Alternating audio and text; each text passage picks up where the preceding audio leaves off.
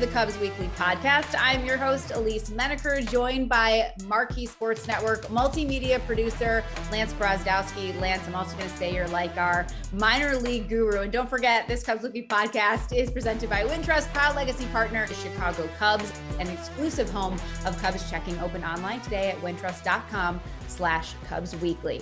And Lance, we're doing a very fun episode today. We're going to just kind of recap the minor league season by unveiling storylines that I've come up with a few, you've come up with a few, but we have no idea. I don't know what you're saying. You don't know what I'm saying.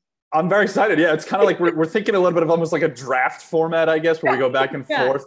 And we don't know. Maybe there's some overlap. I'm actually interested to see. I feel like we've talked enough where maybe some of the themes between us are both in our heads when we were coming up with these. So I'm interested to see what you've chosen. I'm excited to also tell you mine. Yeah, for sure. You and I have talked throughout the season about a lot of minor league stuff. And so I'm curious too. And then I feel like you're going to say something. I'm like, oh man. Okay. So we're just going to get this started. I'll start with my first storyline, minor league storyline, which is Brennen Davis and just his call up to AAA and basically raking the moment he got there. So this is someone who this season really played at 3 levels, ending up with Iowa. And I looked at every level, hit above 250, 19 home runs on the season, 267 batting average. But specifically when I talk about Iowa, so his first 2 at-bats, home runs. Crazy. Yeah, that was insane. What more can you ask for? He hasn't hit in all but 2 games he's played in. So he's played in 14 hits total in those 11 games. So that's my first one. I figure I had to start with that. I totally get that. Yeah. And it's funny. I figured you might take Brennen Davis. So what I did, I'll go with my third one that I was going to take third, but I'll do it now. Or actually, we could just react to Brennen Davis a little bit. I think that, the really interesting thing with him is that it's a real interesting balance of his skill sets. Like, really good defender, good base runner, really good approach in the zone, really good ability to make contact consistently hard. And it's exceptional because I think he's about a top 20 prospect, almost consensus on a variety of the major outlets, Baseball, America, MLB Pipeline, a lot of people that do kind of team like aggregate ranks of all the top prospects. And I think that he's on there because of the diversity of the skill set and everything that he does well, yet there's not like an outstanding tool. Like some of the top prospects have like Adley Rutschman is a catcher with like insane power from both sides of the plate as a switch hitter. Like he's a fascinating player. And then Brennen Davis is like this kind of blend of everything he does really, really well. There's no standout tool. And I'm really interested to see what he becomes as a prospect, I guess is where I'm going with this, where I almost think that he has the ceiling to be one of the top prospects in baseball, if he's not kind of already top 20, as everyone believes on the consensus side. But I want to see whether we see him hit for more power or whether it becomes like an OBP machine. Because I think the more likely outcome, in my opinion, is that he's so mature at the plate and understanding of what he does and has a really good approach in the zone that I want to see him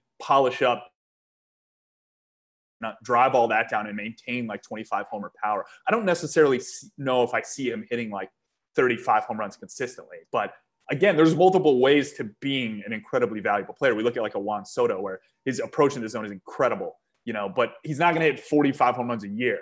Joey Gallo, the complete opposite. He's going to hit 45 plus home runs a year, but he's going to bat below 200, So I'm really interested to see the development of Brennen Davis long-term in terms of where he gets to. But my one that I will draft here is looking a little bit ahead of Brennen Davis. It's who will be the next number 1 in the system. I like that. Yeah, when we ranked prospects early on, I thought from the jump that Brennen Davis was the number 1. I didn't really see the case for Brailyn Marquez, especially with the injuries and especially with the reliever risk. Just my opinion. I still think Marquez is a great prospect, but I was pretty consensus on Brennen Davis number 1. The assumption is that next year at some point he will kind of graduate. There's an at-bat threshold you run through where you no longer consider it a prospect. Yeah. And I'm really interested to see who kind of the industry thinks will be the next one up and who also we as a site, as I do the prospect rankings that I pull from Tony and Andy, and probably will pull from you actually some insights for the next couple ones. And I'm really interested to see. So I came up with 3 players that I think could jump into the number 1. Okay. Pete Crow Armstrong, who went down with a shoulder injury, hasn't played the entirety of this season. He's the number 2 on our list right now, or on my list right now. It's a pretty obvious one to jump. So I don't think there's too much shock there. You just take Brennen Davis off and move everybody else up. But the 2 others that I think have a shot that are much more interesting is Christian Hernandez is one. Shortstop international signee.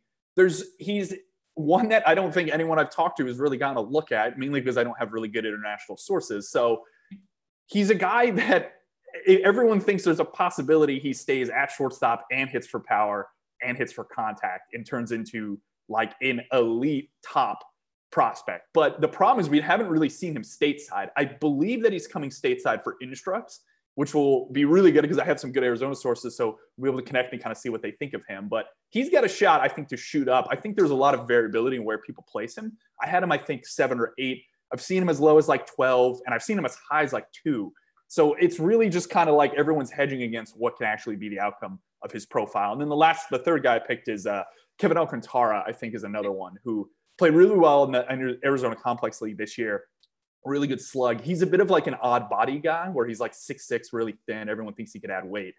And he's another one where I think there's kind of this ideal kind of utopian zone, so to speak, where he could end up hitting for power, hitting for contact, and having a good approach and playing a good outfield position, whether it be corner or center. Probably moves off center field. I think that a guy like Pico Armstrong has a better chance of staying in center. So that's really an interesting storyline because everyone knows Brennen Davis is the number 1 prospect, but going forward, who will be the number 1 prospect after he graduates?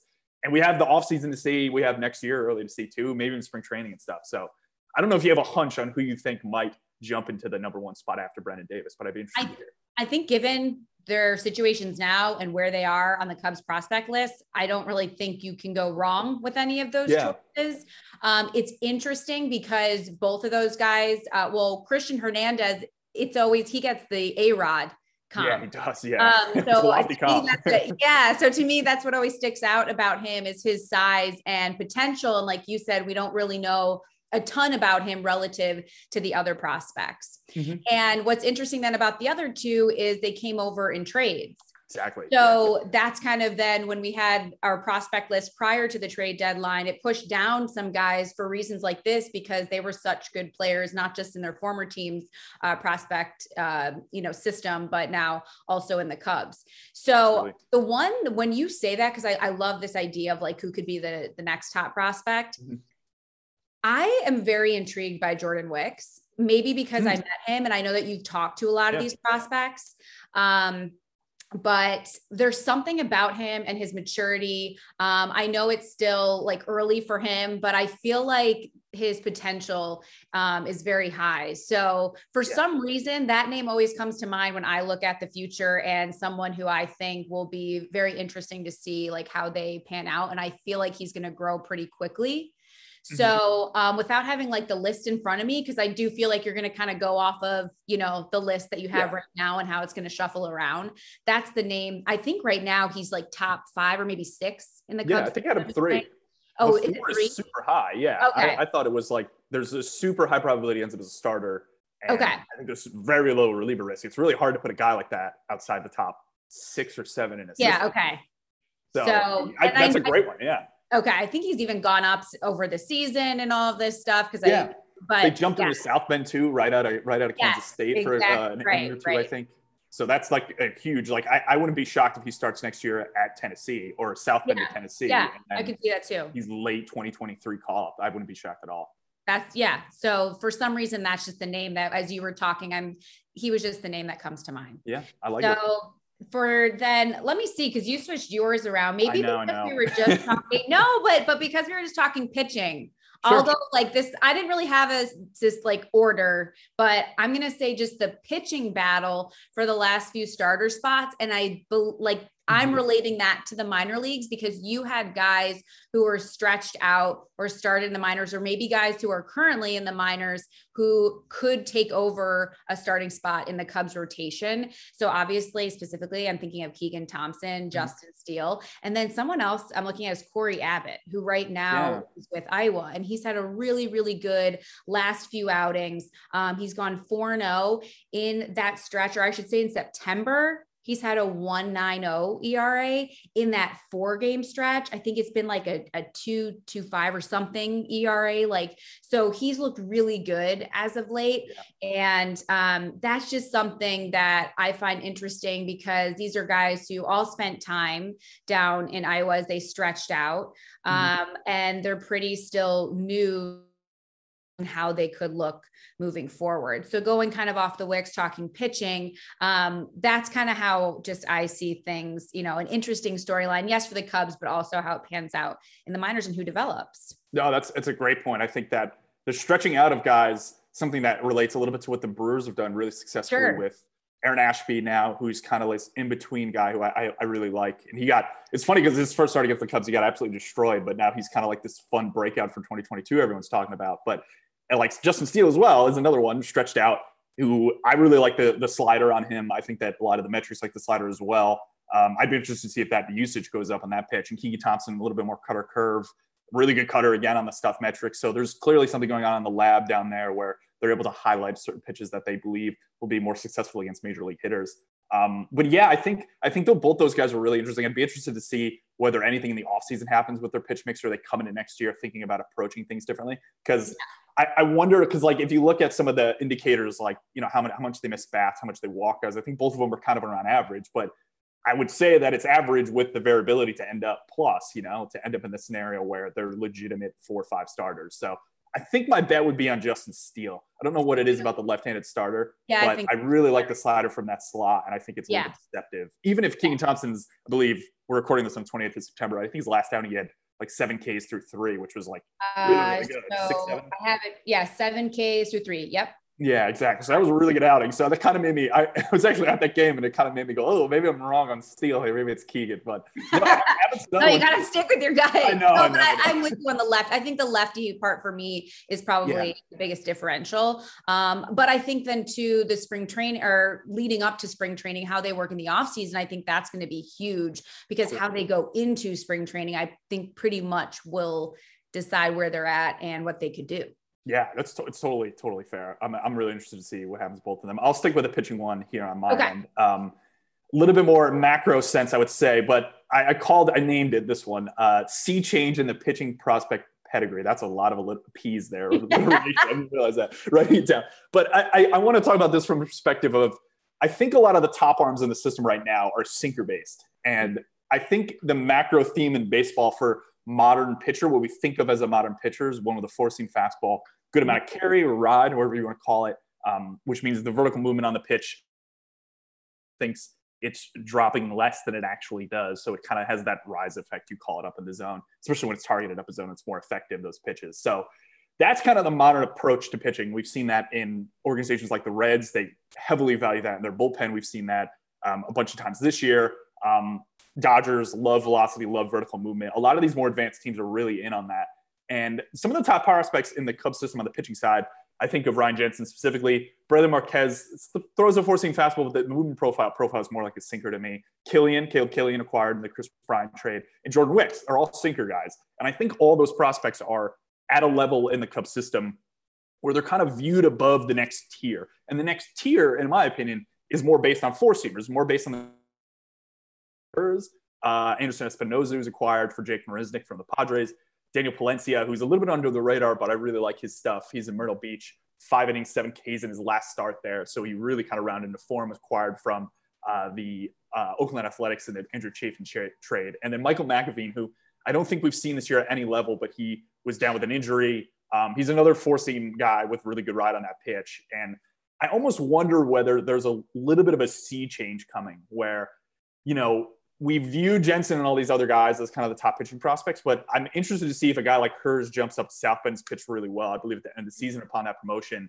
I want to see these guys almost step up to some extent and make it much more interesting between the sinker group and this four-seamer group, where you have the four-seamer group mixed in, whether that be because people think that they conform to the mold of what a modern pitcher looks like, such that we think they might be better, or maybe the sinker guys jump ahead. Like Ryan Jensen, I think, is like what we call like a turbo sinker because he throws it really hard. Marquez, I think there's a lot of reliever risk there. Killian is a strike zone pounder, and we haven't really seen too much of Wicks, but he's sinker change. So I'm interested just in whether I guess this is almost positively looking forward at the Cubs pitching development and wondering whether, we have a mix of the two. I think the most likely scenario, unfortunately, is the cop-out answer is that there's probably a couple from each group that pop and that end up being really good. And then you have a good mix in the rotation of a couple guys with sinkers, a couple guys with good four-seam fastballs. I think that's more likely. But I guess the whole theme here in drafting this slot, the sea change, is just these four-seam guys, I think, might have a little bit more of a chance to uptrend. Mm-hmm. As maybe we see these other guys get to upper levels in the minors, look at the repertoire and go, oh, okay,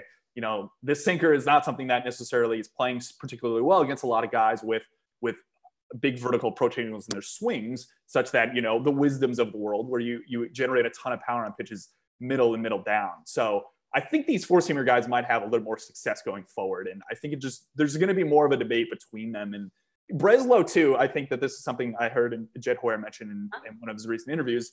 You know, hired in 2019 in January, had 1 year to kind of get acclimated. Heading into 2020, runs into COVID, has to kind of scrap everything. And this was kind of his first true season outside of that first year in 2019, where he's able to kind of implement some of the plans that I imagine that he has in a macro sense of trying to strategically alter how the Cubs develop pitching.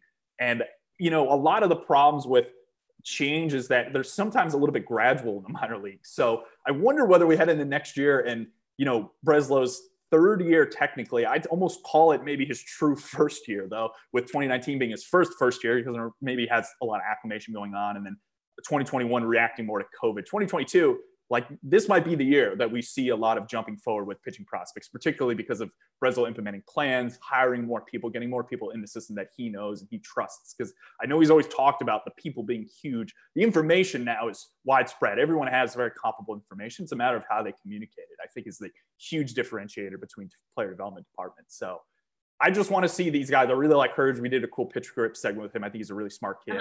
Anderson Espinosa, does the Vulcan change? Yeah, the Vulcan change is a really fun pitch. Yeah, Espinosa, I think, is incredibly underrated. I understand he has 2 Tommy John surgeries, but he's really good. Like, I've talked to scouts who basically say, like, you remove the 2 Tommy John surgeries and you understand why he's a top pitching prospect. He was once like a top 50 prospect in baseball. Palencia is incredibly under the radar, and McAveen's just not on a list because we haven't seen him. So those 4 guys are ones that I'm keeping my eye on heading into spring, and I think they're going to hop up and battle with the Jensens and the Killians and the Marquezes of the world as being the top pitching prospects in the system.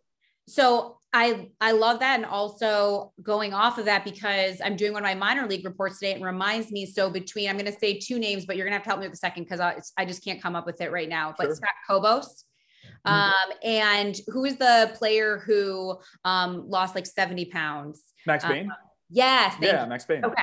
So I'm thinking of those 2 because I feel like those are 2 pitchers in particular that I think about that have developed or will need to continue to develop a ton and have developed rather quickly. But I'm thinking of it because when you bring up Breslow and just the pitching and the way it's developed over the last few years, or like just maybe lack thereof in some people's eyes, and how can the Cubs be better about developing pitching. Those 2 guys stick out to me because they deviate from the norm, because they're not like, okay, I brought up Wicks at the top. They're not these guys who are going to jump out at you. And even Cobos started as an outfielder. So this is crazy. Someone who wasn't even a pitcher until like his senior year of college.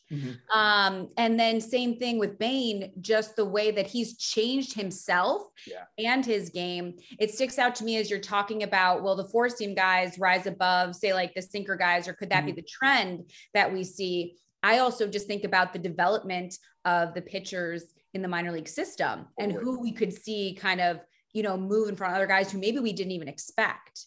Yeah, I love the Max Bain pull there. I was going to mention him as one of my honorable mentions because he's a great kid. I love talking to him and stuff. And he's a great one. He's likely to pop. Like, he's got a really good understanding of his repertoire. He's a guy that would land in the 4-seam. But if there's a 4-seam fastball with a ton of ride, really, really good slider. Like, that's the modern pitcher, is like fastball, hard fastball, a lot of vertical movement, slider with a ton of horizontal movement.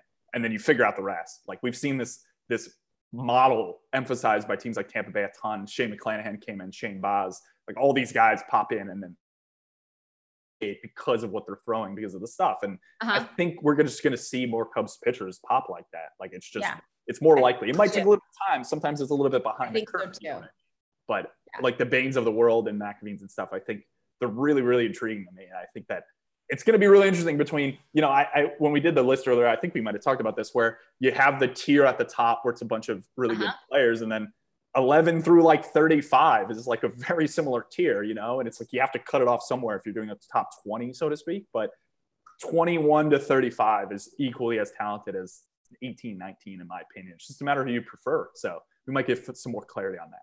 Yeah, I think overall, if we just summarize the pitching, it's exciting, I think, to see where it can go with the prospects and even the guys like that we talk about who maybe aren't on the top 20. They're names that you aren't typically hearing that I think could take steps and be names that you do hear at some point. Because I think it's been exciting to see the development. Absolutely. I totally agree.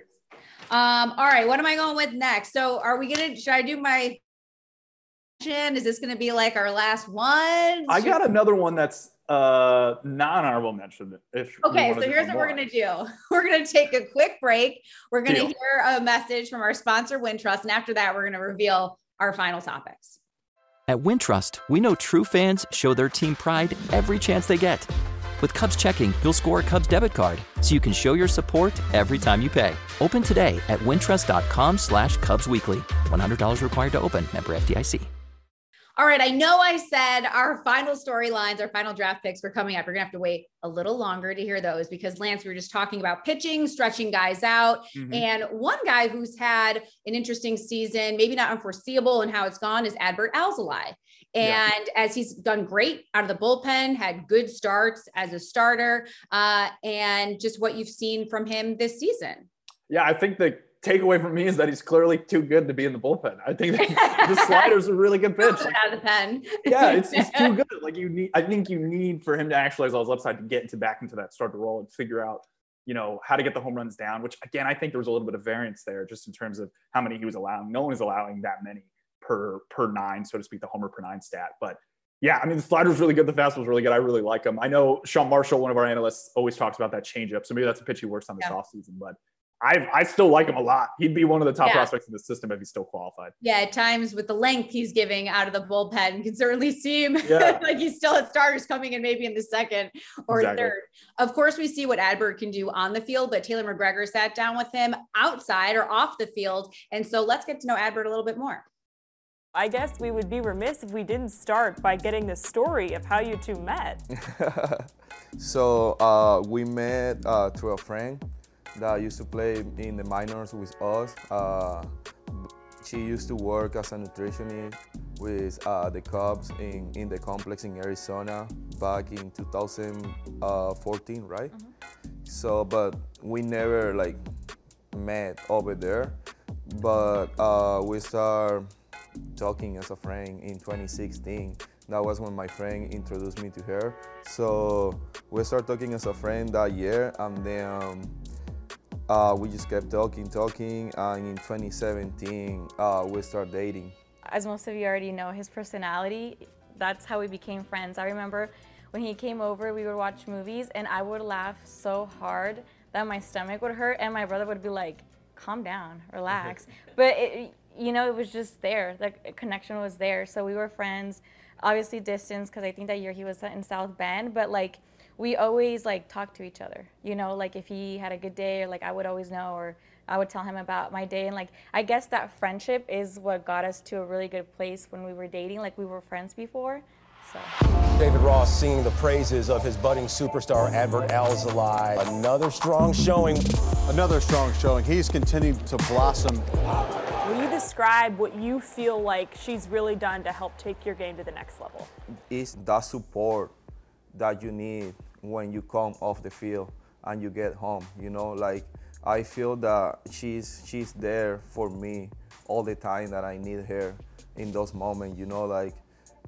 Doesn't matter if it was a good or a bad day for me. I know that I can come home and she's gonna be there for me on those moments. Diana, how have you seen Adbert grow since the two of you met? Oh my gosh, so much. I remember in 16, we were just, kids having fun, and now it's our whole life is we're really adulting. Babe, what do you want? Oppo taco. That's not real. That's real. Oppo taco? Let's go back to your early life, though, Adbert, growing up in Venezuela. Will you just describe what it was like as a baseball player growing up? Over there, in those moments, everything was fun for me, my grandfather was the first one that took me to a baseball field when I was 5 years old. And I feel that after that moment, I just fell in love with baseball. My dad used to be one of the coaches for the team that I used to play for. It was a fun ride to me growing up playing baseball back home in Venezuela. You know, I remember the games will be at 8:30 a.m. every Saturday. So I remember sometimes I would sleep with my uniform on, you know, just to be ready to go to the field the next day. When did you know you were going to be able to play professional baseball? I think I started to figure it out when I was 16 years old. My dad, same as my mom, they always let me know from the beginning, like, if you wanna be a professional baseball player, we need you to finish at least high school, because we won't let you go and go pro without, you know, having something. That was my goal. So, and then after I gave the degree to my dad, was like, now I can go pro. What sort of impact do you feel like that's had on your career, the fact that your dad made you finish your education? I mean, a huge impact, you know, because like I really wasn't struggling when I got here, because I kind of knew how to make a conversation with someone else, because at school, they made me take English class over there back home in Venezuela. Information that I got from school really helped me when I came over here to the United States.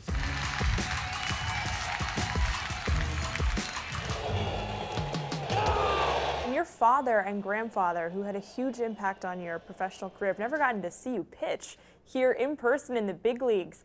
How hard is that for you? It's really hard, because it's, at the end of the day, it's your family, you know? So like, you always want to have them there, but at the same time, you understand the situation, like, you know, like, what is going on. And then I know that even that they're far away from me right now, they're there with me every moment. And Diana, you've never gotten to meet his family either, so how challenging has that been for you?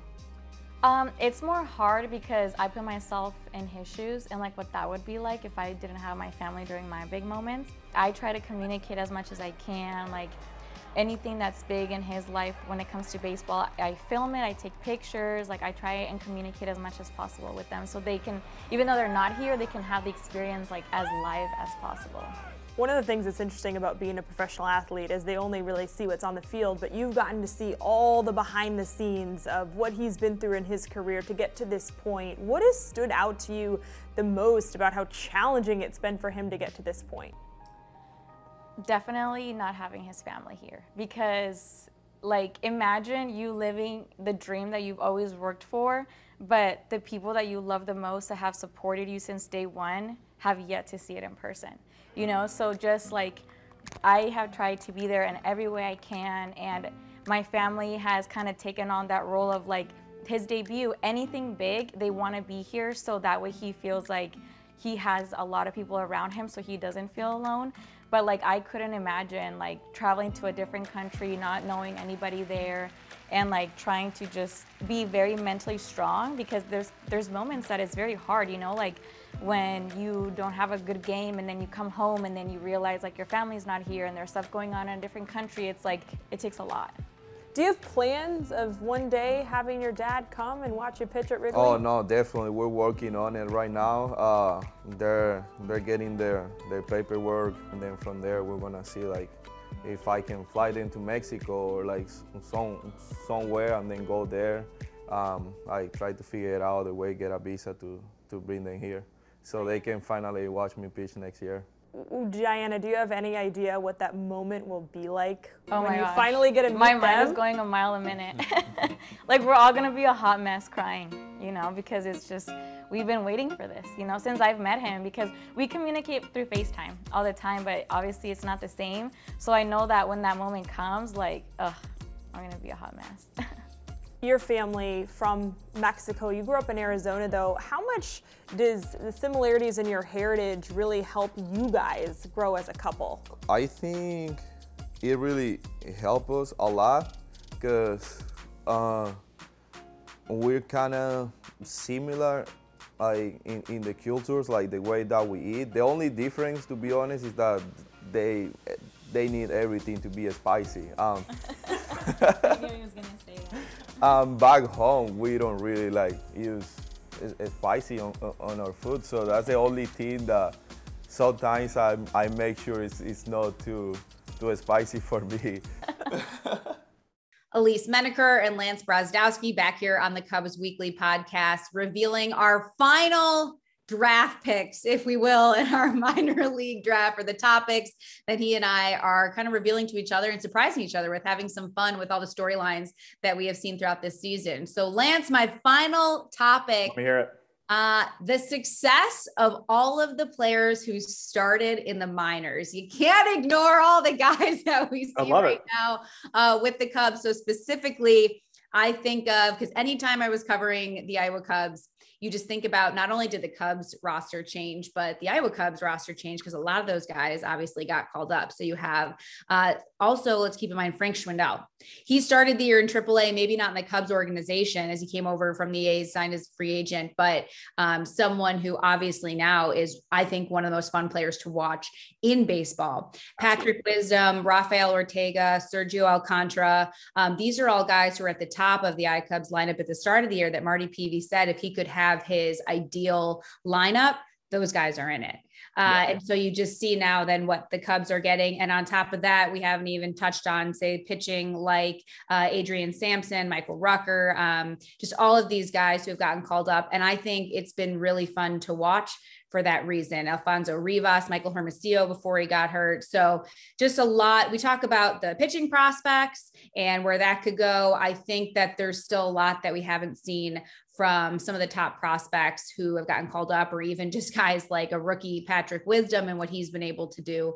And I think specifically Schwindel, Wisdom, and Ortega are three guys that you could see on the Cubs in the future as we try to see what this roster will look like.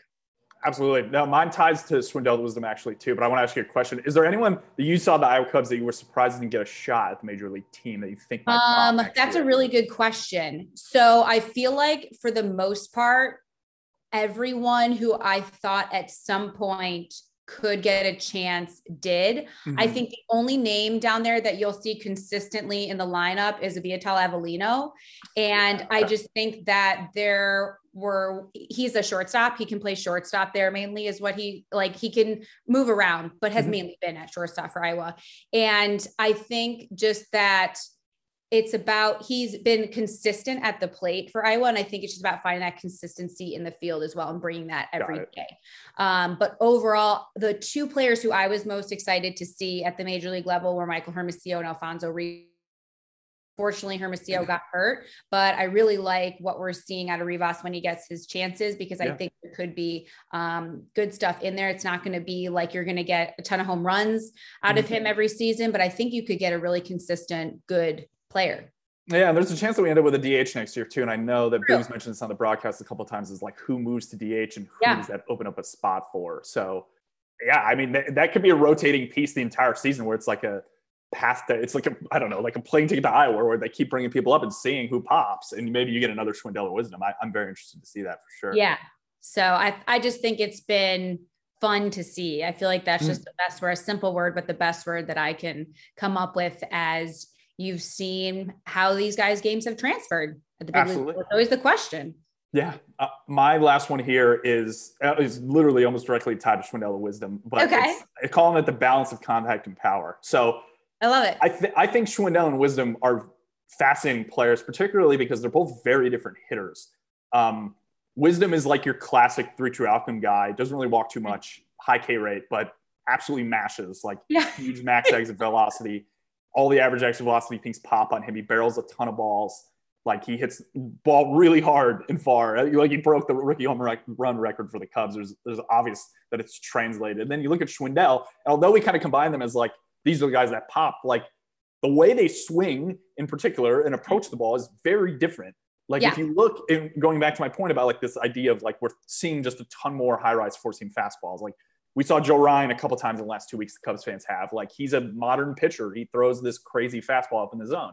And Schwindel had an incredible home run off him, which I don't think anyone else on the Cubs would have been able to hit off him, because it's a high rise vertical movement 4-seam fastball up and inside. And Schwindel is an incredibly flat swing plane. He reaches what you call almost parallel to the ground earlier in his swing and is able to maintain it through contact such that you're able to get on top of those fastballs up in the zone.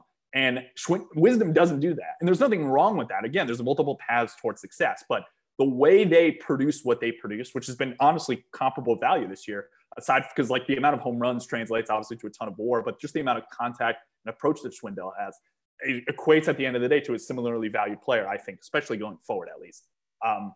They're very different players, and I'm interested in whether the Cubs have something in terms of wanting diversity. Like I know that Hoyer and some other individuals have talked about wanting players who do different things. And I think that that comes down to almost balancing these 2 points of contact and power. And I say this because next year I was doing a little bit of research, and there's a chance that the Cubs have 3 players inside the 70th percentile. So 30% of baseball will be better than them, which is a small percentage. 70 percentiles are very good in terms of like how good they are at this individual trait. And it's in zone contact. So balls in the zone that they make contact with.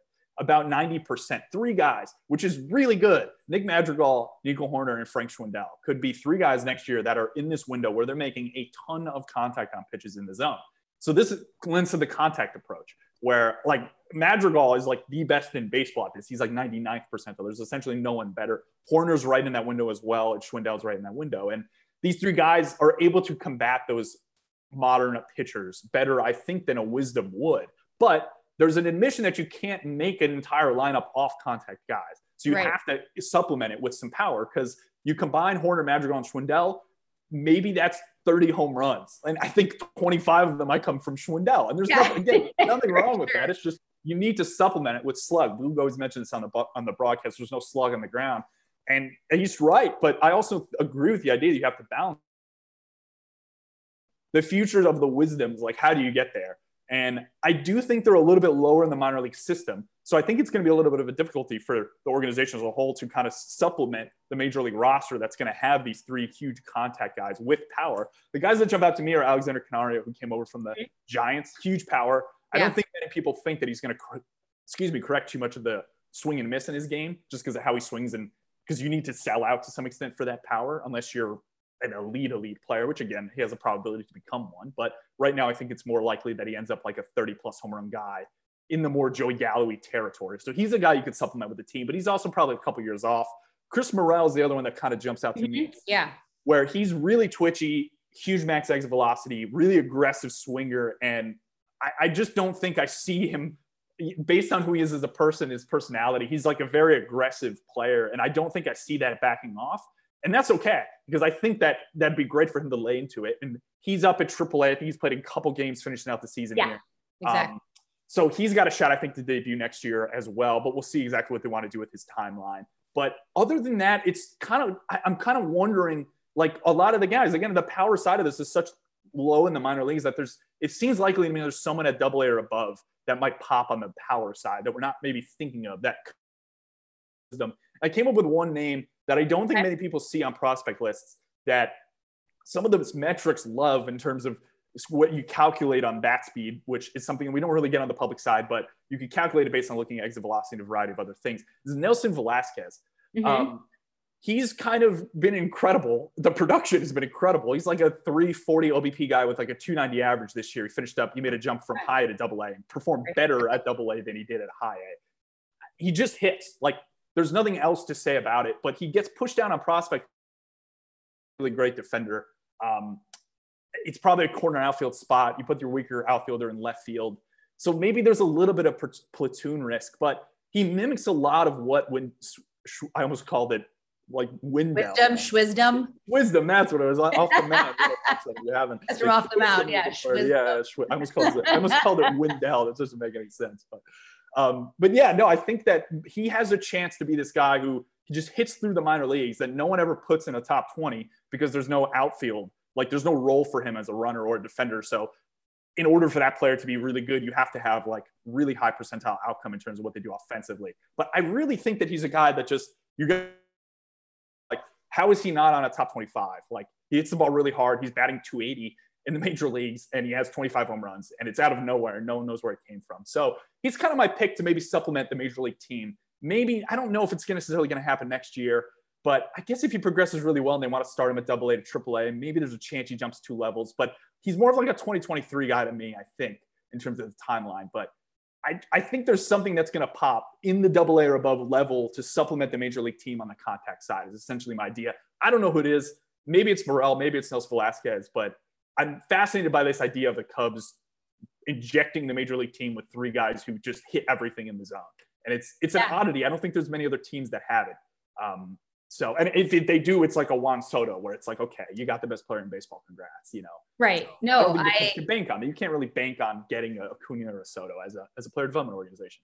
I think I like it because just like you're talking about with the excitement factor. So you talk about the strikeout rate, say with Wisdom, but I also think the excitement factor with him is you don't know the next time he's going to hit a home run. So that's kind of like been the fun part watching him this season.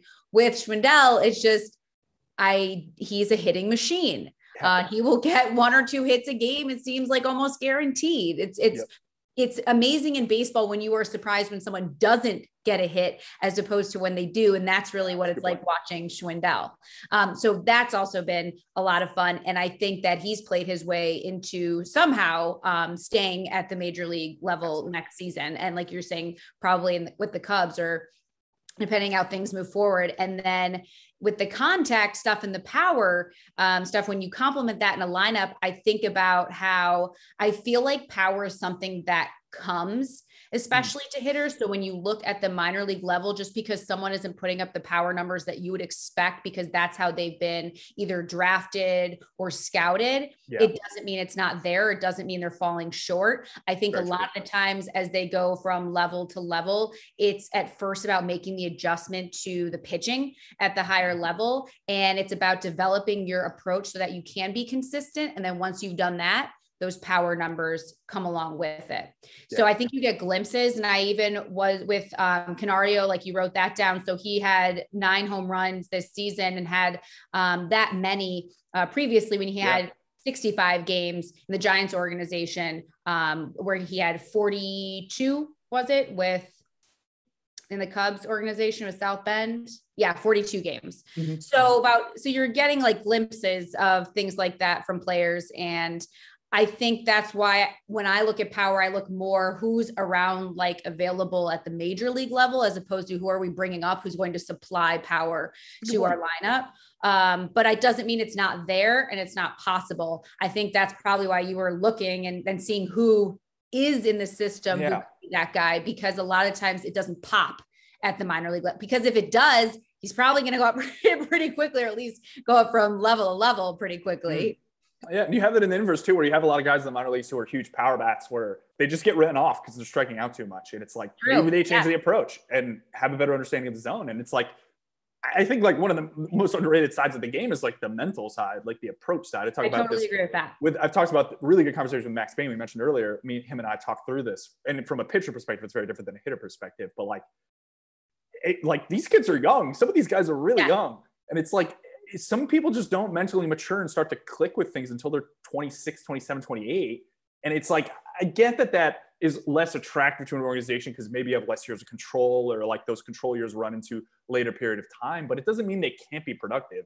And it's like, I do think that there's a lot of value in the Schwindels of the world where maybe they're just, they click a little bit later, and it's like, I think that's a testament to pro scouting, and the teams that pro scout better are the teams that end up with the Schwindels, and the Cubs did. So if they can do that consistently and pick up another guy or two who gets, non-tendered or something like that, and they could turn him into a Wisdom or Schwindel, I wouldn't be shocked in that angle either. That's another wrinkle, I guess. Maybe it comes from outside the organization. Maybe it's someone. Yeah, that's kind of what I think of. Spring invite, active, you know what I mean? Yep. Quad A player. Yeah. I'll even throw in there then too a name that we haven't mentioned, Greg Deichmann, who's one of the top prospects they picked up in a trade. I think he's got a really nice swing. And just when you talk about that mental side and the development being a little bit slower, I really like his tools and what he has. I think it's a matter of them coming together, but I think the potential is there. And that could be someone where maybe it's just taking a little bit longer for that to happen. He's 26 years old now, so still young, but you're kind of entering into that where you're getting into your late 20s age as you just look ahead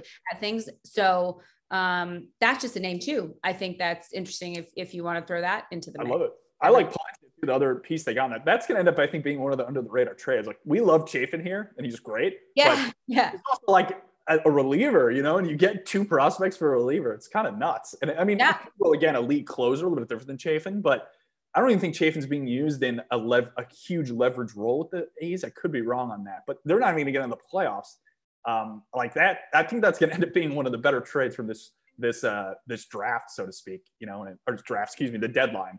Yeah.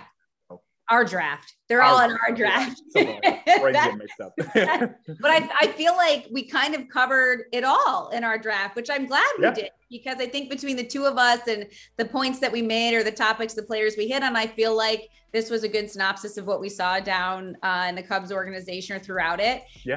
And I hope that it shows that there's a lot to look forward to as well. So as much uncertainty as there may be, I think there's still a lot of promise with a lot of players. And I know that they're probably excited to show that in the coming years. And get a regular offseason too. I think that's huge. Yeah, good point. Right. For a lot of these younger players.